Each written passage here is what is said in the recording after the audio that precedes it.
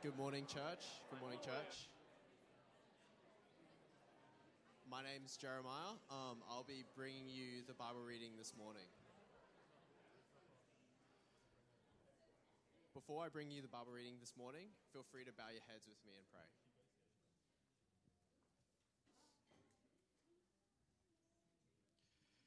Dear Heavenly Father, we thank you so far for our series through Job in your word. We thank you for how your word teaches us, builds us, rebukes, and encourages us through your redeeming work through your Son. We pray now, as we continue in our series in Job, to look to you in our dust and brokenness. When we are pressed down with sorrows and heavy in our circumstances without direction, Lord, help us and deliver us through your infinite wisdom. Lord, we pray now, as Pastor Matt comes up to speak and open up your word, Lord, to faithfully preach your word through your Spirit and shape us in your likeness. As we hear from Pastor Matt today, Lord, help guard our hearts, help us shield our ears from distraction, Lord, and focus on what your word may bring to change our lives. In Jesus' name we pray. Amen. Cool. So today we'll be going through Job chapter 33, verses 1 to 33. So that's Job chapter 33, verses 1 to 33. Beginning with verse 1. But now, Job, listen to my words. Pay attention to everything I say. I am about to open my mouth. My words are on the tip of my tongue. My words come from an upright heart. My lips sincerely speak what I know. The Spirit of God has made me. The breath of the Almighty gives me life. Answer me then, if you can. Stand up and argue your case before me. I am the same as you in God's sight. I, too, am a piece of clay. No fear of me should alarm you, nor should my hand be heavy on you. But you have said in my hearing, I heard the very words, I am pure. I have done nothing wrong. I am clean and free from sin. Yet God has found fault with me.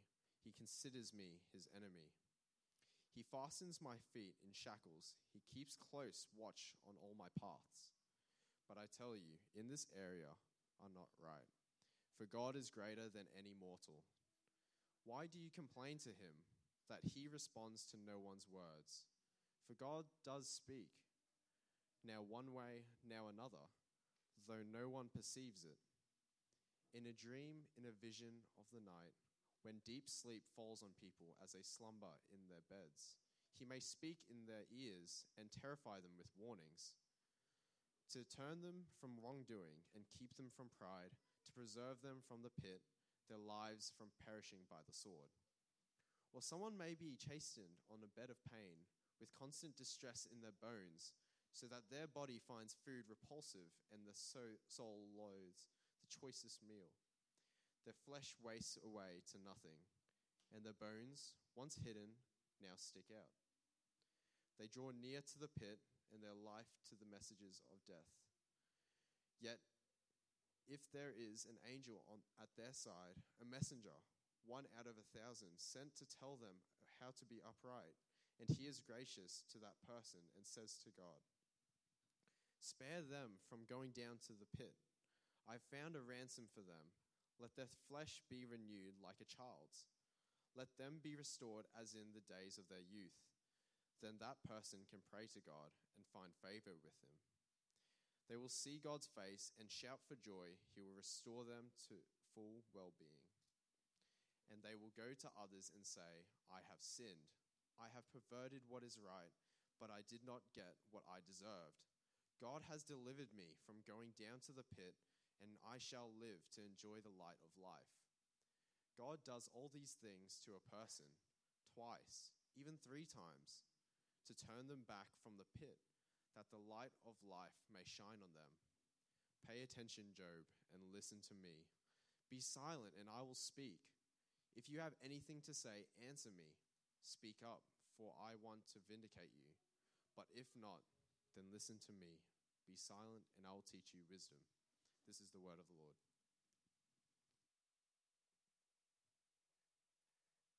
All right, thanks, Jerry, and good morning, everyone. It's good to be here. Good to be getting stuck back into Job. Keep that part of the Bible open because we're going to be digging into that shortly.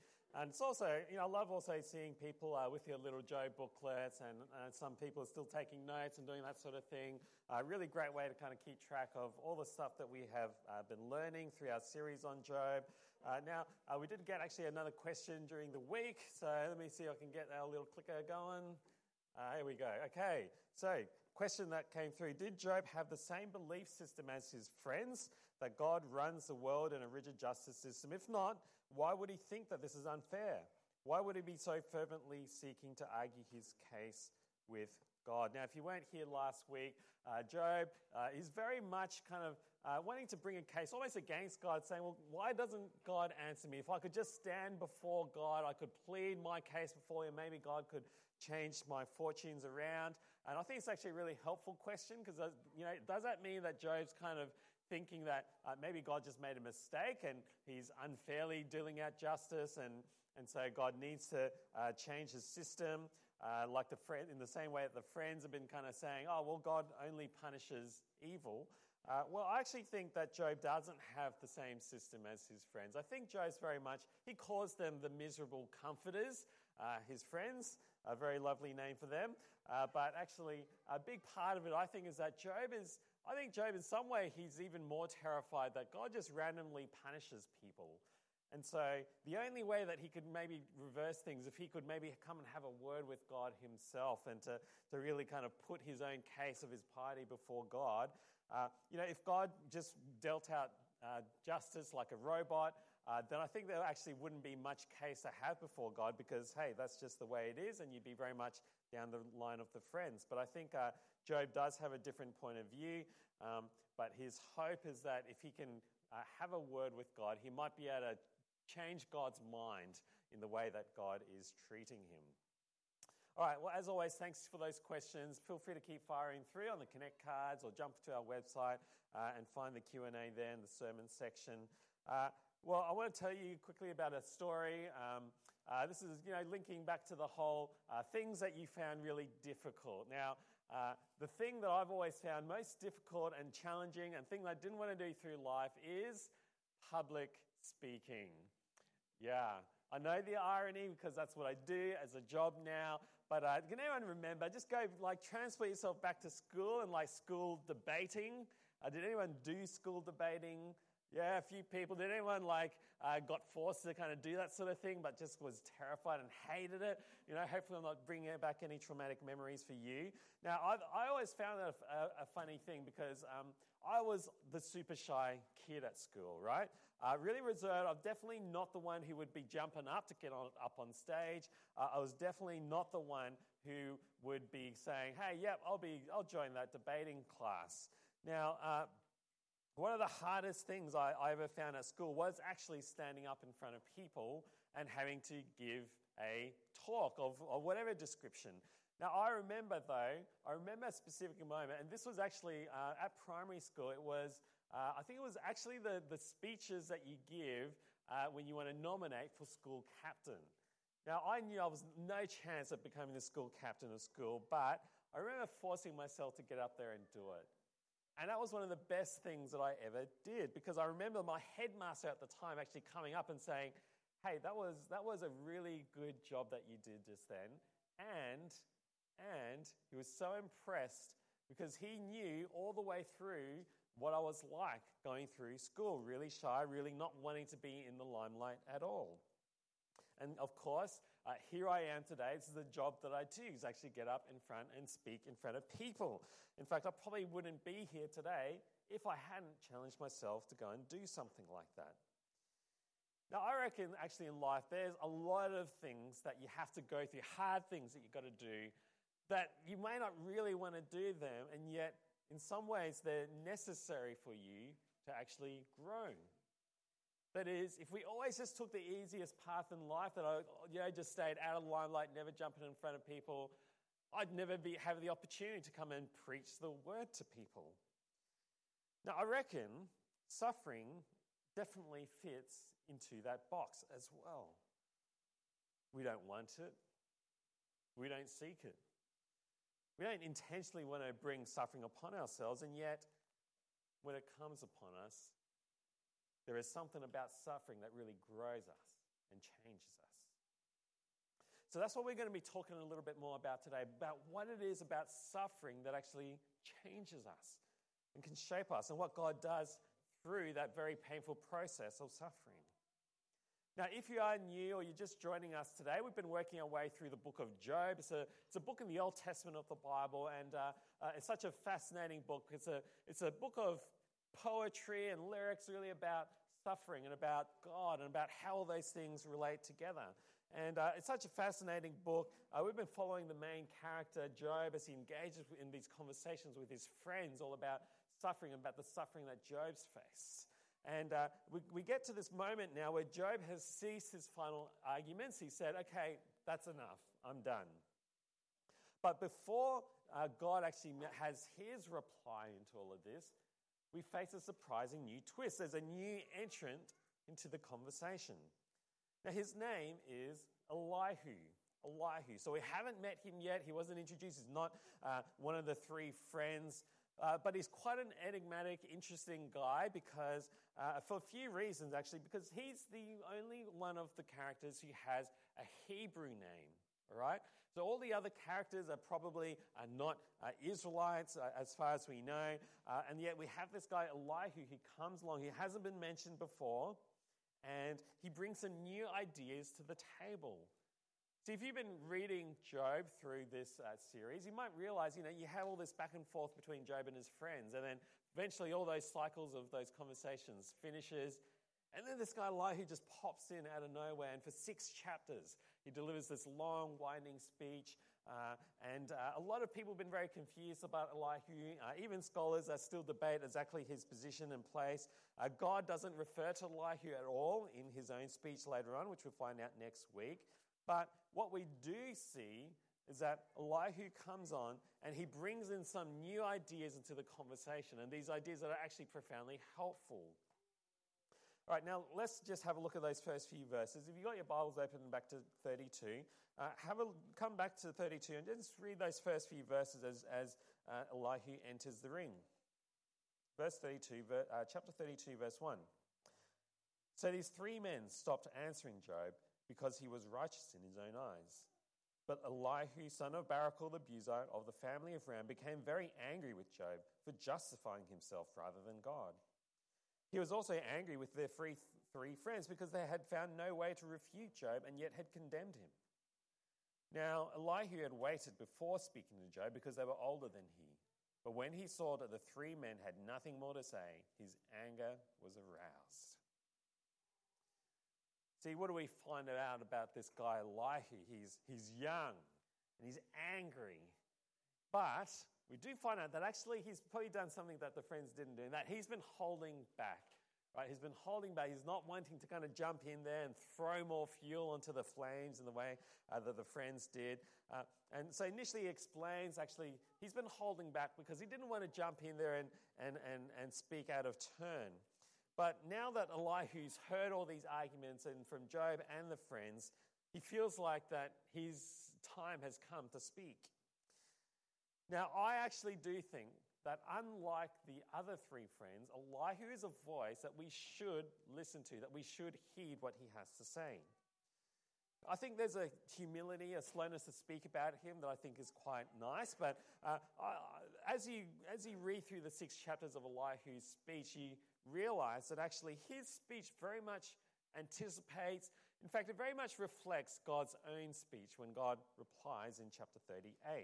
Now, we're going to get to that next week, as I mentioned, but for those reasons, I actually think Elihu, we can almost treat him a bit like an Old Testament prophet, right? Sort of in that mold, one who's speaking words to be listened to, truthful words about God, rather than words to kind of discard like you might with the friends. See, Job, as Elihu speaks to Job doesn't believe that what the friends is true, but Job's got this argument that, well, God hasn't said anything to me. God's been silent, and he's frustrated by God's silence. So Elihu comes along and he responds. Firstly, he responds to Job. So come with me to chapter 33 again, chapter 33, verse 13. Elihu here brings this argument to Job, and he says, well, God does speak, but he speaks in lots of different ways. Verse 13. Why do you complain to him that he responds to no one's words? For God does speak, now one way, now another, though no one perceives it, in a dream, in a vision of the night, when deep sleep falls on people as they slumber in their beds. He may speak in their ears and terrify them with warnings, to turn them from wrongdoing and keep them from pride, to preserve them from the pit, their lives from perishing by the sword. His first point, God speaks, and he speaks in dreams and visions, warnings, often in ways to try and stop, to prevent punishment, save people from punishment. Then as he goes on, he says, well, God also speaks through pain and suffering. Verse 19.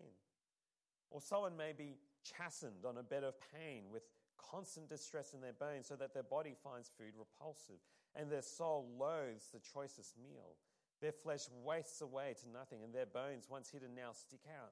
They draw near to the pit, and their life to the messengers of death. Man, Elihu describes something that actually those who've been through really intense suffering knows. It is a torment that's a bit like being near to hell, isn't it? I think many sufferers described it being a bit like that. Now, Elihu's point here is that even though suffering may be incredibly tough for you, God may be doing something deeper and more important for you through that. In fact, I think this way, to summarize it, it might be tough for you, but what God may be doing is something in you that is really important. And as he said, he might be drawing you away, turning you away from the pit, from the messengers of death. Now, verse 23, let's read on. Let's see how he fleshes this out. Verse 23, yet if there is an angel at their side, a messenger, 1 out of 1,000 sent to them to tell them how to be upright, and he is gracious to that person and says to God, spare them from going down to the pit. I have found a ransom for them. Let their flesh be renewed like a child's. Let them be restored as in the days of their youth. Then that person can pray to God and find favor with him. They will see God's face and shout for joy, and he will restore them to full well-being. And they will go to others and say, I have sinned. I have perverted what is right, but I did not get what I deserved. God has delivered me from going down to the pit, and I shall live to enjoy the light of life. See, what Elihu is really describing there is repentance. Repentance. Right? Repentance, very kind of Christian word. It's a bit of an old word, but it's the idea of turning away. Make a U-turn, a 360-degree, just turning away, going another direction. And what he's talking about is the way in which a person might turn from their sin, particularly I think in this context, and to come back to God. Come back to God in prayer in particular. And that God will restore them. God will look on favor with the person who repents. God will deliver them, and they will enjoy life as given by God once again. See, I think he presents a principle that the friends, I think, missed completely, right? The friends missed completely. That's this, that God may be more concerned for our place in eternity than he is for our temporary and earthly comforts. Do you see that? You see how Elihu's making the argument that actually maybe suffering is the way in God speaks to us, changes us, moves us away from the pit and back to God. Back to God in prayer, that we would return to him and know God better. Now, Elihu, later on, he puts it like this in chapter 36. He says, but those who suffer, he delivers in their suffering. He speaks to them in their affliction. He is wooing you from the jaws of distress to a spacious place free from restriction, to the comfort of your table laden with choice food. Now, I remember I had a friend in uni. He was a few years older than me, but as a Christian, he was significantly more mature. Like, he's one of those guys you just kind of think, man, you're just so godly. Yeah, I can see just such an obvious trust in God for you. I just wanted to know, how did you get there? What are the things that grew you, that changed you, that made you into who you are, the kind of person with that really deep faith, because I knew that I wasn't there. I knew that I didn't have that. Now, his reply really surprised me, actually, because he talked about a moment in his life where things were going really well for him. Really well for him. He was doing fantastically well at uni. He was wanting to go on and do postgrad medicine. He had a girlfriend that he adored. He had a part-time job that paid exceptionally well. Life was good. On the outside, at least, it looked like he was doing all the right Christian things as well, involved in his church and so on. And then within the space of a couple of months, he lost his part-time job. He got denied his place. He wanted to go into postgrad medicine, but he didn't get in. But then the real gut punch is that his girlfriend then dumped him. Kind of the nail in the coffin for him. And he said it was at that moment that he realized that he was just riding high on his achievements and all the good things that were going on in his life. His identity was based on his popularity, on the girl that he was dating. And honestly, he was saying, honestly, I wasn't really that in touch with God. I was loving all the good things that God gave me, but in terms of really deep down, spending time with God, that sort of thing, it wasn't really that high a priority. And he said to me, he could really articulate that was the moment in his life that he came to realize that God needed to take away all those good things from him in order for him to be humbled, that he would be brought down so that he would start to look up instead of just finding his joy and his identity in all the things that were around him. See, I think in lots of ways that's what Elihu's presenting to us. See, maybe suffering, it's not punishment for Job. It's to call Job back to God. So perhaps God is even showing a kindness, allowing suffering to touch Job's life, so that in the process he would learn not just to love God for what God gives him, but to love God for God. That his ultimate joy and his peace and his security and his identity could only be found in his relationship with God. See, when Job learns what it means to honor God in each and every circumstance, that would be the thing that would keep him from the pit, keep him from abandoning God, keep him from chasing after other idols. That Job will truly learn to honor God, both when things are good and when things are bad. Now, church, I wonder where you're at. Where are you at in that? Are you right now enjoying a moment of blessedness in the sunshine, where things are good for you? Then there's much to be thankful for. And I think Elihu's words are, well, be thankful. Remember your Maker. Remember the one who gave you all those good things. Don't get full of yourself. Don't turn those good things into idols. Don't become conceited and confident in your own self-righteousness. Learn what it means to trust God in the good times, and that everything good comes from God's hand. Maybe even spend this time preparing for the time when suffering does come upon your life. But church, what about you if you're in the depths of the valley? Are you in the deep, dark night of the soul? Know this, that God may be doing something in you through that process that is wooing you away from the pit, that is bringing you down low onto your knees, that you might turn to the only one who can rescue you. I know that's not what you might want to hear. I know that as quickly as possible, we'd love to just run back into that sunshine, run back into the good times, run back to the comfort zone. But friends, that might be to actually waste and miss what God is doing right now in your life. You see, I think the message, and this is really part of the whole message of Job. You don't need to run. You don't need to hide. You don't need to try and just numb away the difficulties and the struggles of life. It might even be your instinct to run away from God, to curse God, to demand that He take that suffering away from you. But the hardship that you're going through may in fact be part of the plan and the journey of God's purpose for you.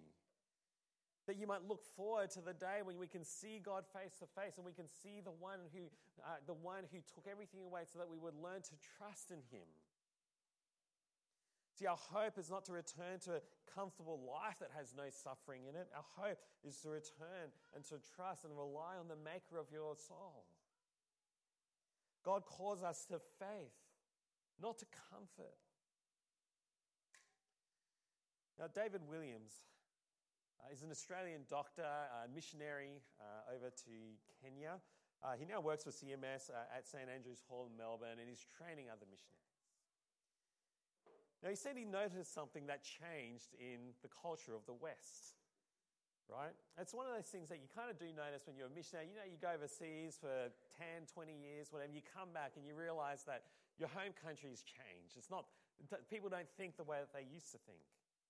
And he actually said this in a really helpful way. He said, we moved from a guilt-innocence culture and a guilt-innocence worldview to a pain-pleasure worldview. Now, what he means by that is that in the past, truth, doing the right thing was a big driver of our behavior. He says our conscience was a bit like the inner lawyer. He says, hey, don't do that. That's wrong. Don't do that. You'll get caught, right? What's most important is doing the right thing. Now, there's lots of different consciences and worldviews out there.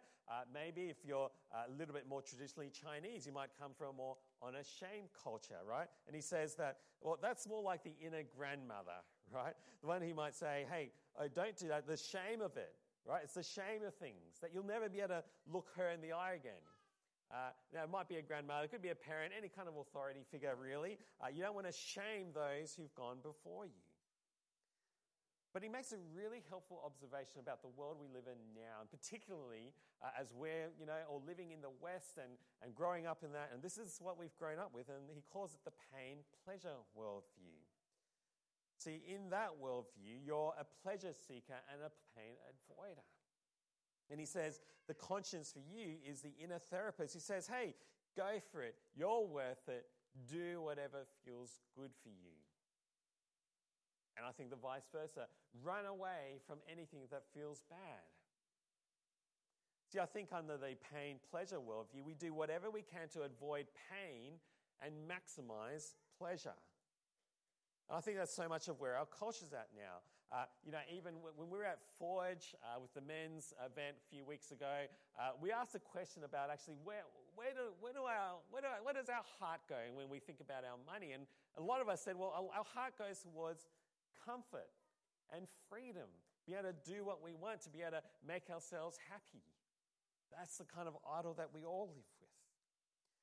And David Williams makes this really interesting observation about the way that this is shaping our culture now. We don't care so much about truth. We care much more about what feels good, what's affirming for me. And we want to run away from anything that feels bad or negative. And he makes another interesting observation actually about the prosperity gospel. It says in prosperity teaching, God's work in the life of the believer, it's not a slow growth in holiness, about redeeming suffering and anticipating glory. Rather, God's work is to bring the believer pleasure, prosperity, and fulfillment at minimal personal cost. I think that's part of the popularity of the prosperity gospel because it kind of buys into the whole pain-pleasure worldview. See, I think Job's friends, if you think about Job's friends, they're very much arguing on a guilt-innocence kind of function, aren't they? Job, you're being punished, you must have done something wrong. Now, I reckon if someone came up and said that to you or I, you're probably not going to fall for that as a thing. But I reckon the threat for us is falling into that pain-pleasure worldview, isn't it? That it's life's about avoiding pain, maximizing pleasure. And so we work with the idols that are driving us to just seek after that. That suffering has no meaning other than it's something to run away from. In fact, I think under the pain-pleasure worldview, we do whatever we can to minimize, to run away, numb pain, treat it. We treat it with food, sex, entertainment. We'll plop ourselves in front of a screen, in front of social media, whatever it is to distract us, whatever will give us that quick dopamine hit, that release that makes us feel good just for that fleeting moment. And so we're constantly addicted to trying to hit that next high. Because, well, God forbid that we would ever be bored or worse, in pain or suffering. But friends, there is another way. There is another way. You see, the gospel of Jesus Christ, it's not a gospel of avoiding pain and maximizing pleasure. It's a gospel of suffering and glory. It's the gospel of the story of how the Lord of the universe entered into our broken and suffering world, and he suffered with us. As an act of obedience to his Father, Jesus gave up everything. He gave up his place in heaven to suffer like humans do. But not only that, to take on the punishment and the judgment of the entire world through his cries, through his tears, through his intense pain at the cross. At his moment that displayed his utmost faith that God would bring about good through his suffering.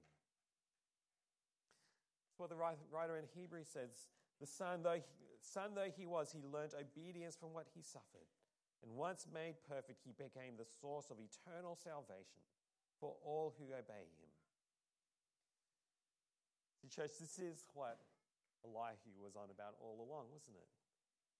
Jesus fulfills what Elihu said back in chapter 33. See? And they will go to others and say, I have sinned, I have perverted what is right, but I did not get what I deserved. God has delivered me from going down to the pit, and I shall live to enjoy the light of life. You see, church, the pain-pleasure worldview tells people to just run from pain, embrace pleasure as much as you can. But you know, church, the Bible says that Jesus' disciples will follow the path of the cross. The path of suffering, then glory. The cross before the crown. Walking the path of the cross is walking down the road of both suffering and glory, and we live in that tension. But Jesus offers us life in the fullness, because that suffering is not without hope, that suffering is not without meaning, that suffering is not without purpose. That through that, God is growing you to learn, to lean on and trust in Jesus. That he might be able to take you from this world that's broken and suffering and take you into the eternity to be with him forever. You see, what is the Christian worldview? Suffering, then glory, following Jesus' death and resurrection. Our conscience might be more shaped by Christ that says, hey, suffering might be hard now, but it is preparing me for the glory that is to come. See, the follower of Jesus doesn't need to flee or to numb or to deny or to minimize suffering in the pursuit of pleasure. That we can enter into it knowing that there is a deeper reason why, that we can trust it, that it's for our eternal good. You see, Elihu's point is that God isn't silent. God may not tell you the exact reason why you're suffering right in this moment. But if you trust that it's for your good, it can save you from becoming jaded and cynical. You won't flee from it. You won't just try and numb it and minimize it. What can you do? Well, you understand that God may be speaking to you through your suffering. You can listen. You can trust. And you can know that even if God took everything away from you, if you have Christ, then you have life to the full. In fact, you might even learn to trust God, not just for what he gives you, but actually trust God for God, to love God for God. C.S. Lewis put it like this. He said, God whispers to us in our pleasures, speaks in our consciousness, but shouts in our pains. It is his megaphone to rouse a deaf world. He goes on to say this, I suggest to you that it's because God loves us that he gives us the gift of suffering. You see, we are like blocks of stone out of which the sculptor carves the forms of men. The blows of his chisel, which hurt us so much, are what makes us perfect. He says, let suffering do its work in you. Trust that God, as you look to his suffering servant who died for us, is bringing us. He is knocking off those hard edges. He is shaping and molding us into the people God is calling us to be. that he is calling us to turn our eyes to the eternal glory that is to come. Church, what is God doing in your life right now? How is God shaping you, molding you, chipping off those hard bits, rounding you to be more like Jesus? Now, as we end, I want to give you some words from Paul the Apostle, someone who suffered just like his Saviour too. He says this to the church in Corinth.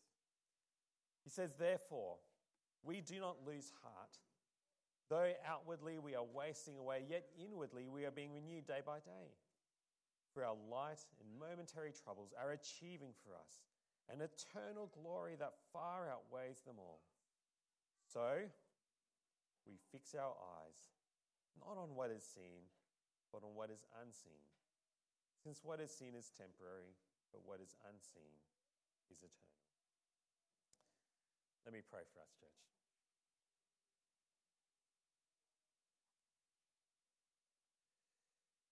Heavenly Father, Lord, we come to you, some of us in the sunshine, some of us from the deep, dark valleys. But Lord, we come to you hearing this word, calling us to know you, know the suffering servant that you sent into this world. Know, Father, that you speak to us in our suffering, that through it you shape us, you mold us, you show us, Father, that our hope is not to be found in the comforts of this world, but in the one who suffered and rose again. That, Lord, the plans and purpose for our lives is not to have a perfect, fulfilling and life to be adored, but, Lord, to follow in the footsteps of our Saviour, the one who stepped through suffering, then into glory, and through whose life, Father, we can be all redeemed in his name. Lord, we do pray for those of us who are going through those deep, dark moments right now. Might we know, Lord, we pray for them and we lift them up and pray that they would know you and the purposes that you are working out in their lives right now. Father, we pray for those of us whom life is going well, that we might not become conceited and trust in the wealth, the riches, the goodness, and the blessings that you've given us. But Lord, as people who need to know you and trust you, might you turn our hearts to you, looking to our Saviour, that we might not look to the things that are seen around us, but to that which is unseen and eternal, and trusting him to the end of our days. We pray all of this in Jesus' name. Amen. Well, church, I reckon now would be a great time for you just to